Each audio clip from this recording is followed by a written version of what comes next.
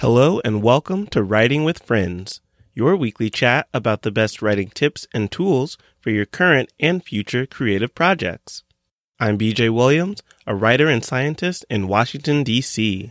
And I'm Hillary Barnes-Martinez, a writer and educator in Anchorage, Alaska.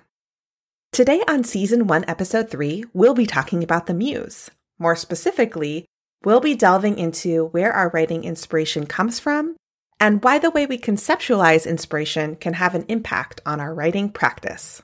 That's right. And later on in the episode, we'll discuss our tool tip of the week, grammar apps and extensions. Stay tuned to hear about how Grammarly and other grammar checking software can speed up your draft editing workflow. And now on to our craft topic for today's episode, the Muse. All right, BJ, let's start with the origin of the idea of the Muse. You, our listeners, might be familiar with the term as it pertains to ancient Greece, where muses were goddesses who inspired different kinds of work. For example, you might have a goddess of poetry or a goddess of history. But today we'll be talking about the Muse primarily as it is conceptualized by the writer Elizabeth Gilbert.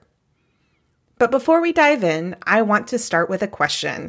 BJ, where do you feel like your creative ideas come from?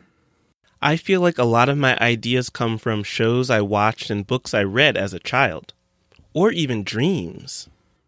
Ooh, I love the idea of writing from your dreams. Sometimes writing from our own experience can be energizing, but at times it can also feel like coming up with ideas and putting writing on paper in a beautiful way is really, really daunting, at least for me. So, if we don't want our brains to be the center of all our idea generation, what are some alternative inspiration sources to consider? Well, today we are proposing that whether or not you consider yourself spiritual, you might benefit from embracing the idea of a muse. Okay, I first came across this idea in Elizabeth Gilbert's TED Talk, Your Elusive Creative Genius.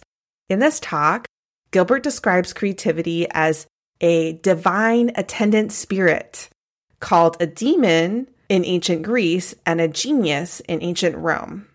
But speaking to modern day creatives, Gilbert proposes we return to this model and call this creative attendant spirit a muse. I want to mention here that Gilbert also elaborates on this idea in her book, Big Magic, if you're interested in a more in-depth explanation. But the basic idea is this. You can make a pact with your creativity. You agree to show up, but you don't need to take responsibility for the quality of your creative ideas. Instead, you, the writer, just need to put pen to paper consistently. That's your whole job. Writing consistently always seems to be the challenge. And last week we discussed tools like the Pomodoro method to help us maintain our writing sprint.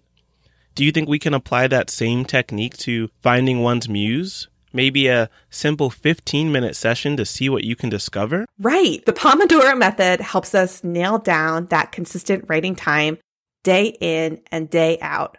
And while that can sound a little bit dreary, perhaps, I don't think that means that writing creatively could never feel romantic or mystical. In fact, I love thinking about writing as a collaboration with something bigger than me. You can still embrace creative mystery. In her TED Talk, Gilbert shares an anecdote about the poet Ruth Stone that I really loved. Apparently, Stone, who lives in a rural area, would be out working in the fields when an idea for a poem would sweep over her, and she would run into the house looking for a pencil and paper, and sometimes she would barely make it in time, and she would catch a poem by the tail. In cases like these, the poem would be intact, but it would be backwards, and it would come out with the last word first. What an image. Another writer who speaks really eloquently on the intersections of art and spirituality is Madeleine L'Engle, whose name you might recognize from her book, A Wrinkle in Time. L'Engle also talks about her creative process in many published journals. My favorite book of hers on this topic is called Walking on Water, Reflections on Faith and Art. We'll link it in the show notes.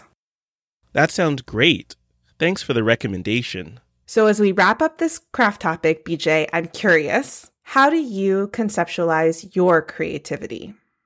Well, I like to remember that your inspiration can come to you in parts. I often find that my ideas evolve and merge together over time as new waves of inspiration come over me. I think it's helpful to be patient and to not criticize your own creativity. What about you, Hillary? Oh, I love that you're stressing the idea of patience. That's so important, and I agree. I try to stay as non-judgmental as possible when I'm writing, which really can be challenging. Like Gilbert suggests with her notion of the muse, I try to remind myself that my job is to show up and do the work and be gentle with myself when a writing project isn't going to plan. And let's face it, we've all definitely been there, especially with those tricky first drafts. But those tricky drafts never stop us from writing. So let's wrap up this portion of the podcast with our craft topic takeaways. Takeaway number 1. If it's helpful, consider your creative ideas as coming from a higher power or a spiritual energy outside of yourself. Takeaway number 2. Your job is to show up for the work. As we like to say, consistency is key. Takeaway number 3. Be compassionate with yourself. As much as we'd like to believe otherwise, the quality of our creative output is not necessarily within our control. And it can feel easier to cultivate self-compassion when you see your creative work as a kind of collaboration rather than your sole responsibility. Okay, and now on to our tool tip of the week, Grammarly. BJ, can you tell us a little bit about grammar apps and extensions? Grammar apps and extensions are an excellent way to use AI-powered software to help you with your editing process. Many of us have tried spell check and Microsoft Word, but these new AI-powered tools add context and feedback beyond grammar rules and spelling. 2 of my favorite tools are Grammarly, a tool with free options, and Pro Writing Aid, a paid subscription service. However, as helpful as these tools are, I would suggest taking the recommendations only as advice. They are not real people, and they often stick to rigid grammar and style editing guidelines. Great. And why would we use this tool? There are many different use cases. I like to run the Grammarly app on my computer and have it review each piece of writing when I finish a session. The tool will highlight, underline, and walk me through areas of concern. This lets me quickly fix typos and add clarity to sentences while ideas are still fresh in my mind. It's also a great tool to run right before I send a piece to my writing workshop partner. Totally. Always good to run a grammar check right before you send something to your writing workshop or just when you're emailing a colleague too. Okay, lastly, what are the main benefits you've seen of using this tool in your writing? I think grammar apps and extensions like Grammarly are great for providing a second pair of eyes to help you catch and highlight small mistakes, misspellings, and typos.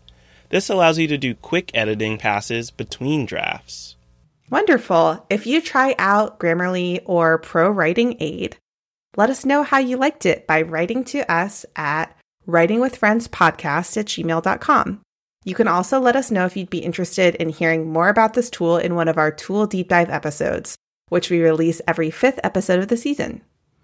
Okay, that's all for this week. Let's sign off with our current read. What's your pick of the week, BJ? Mistborn, The Final Empire by Brandon Sanderson. Nice. Gotta love that, Brandon Sanderson. And mine is Death in Holy Orders by P.D. James. Tweet us your pick of the week at writing_friends or email us at writingwithfriendspodcast@gmail.com. We'd love to hear from you. And follow us on all your favorite podcast platforms to hear more writing tips and tools. Thanks to Music Town for our theme music. See you next week.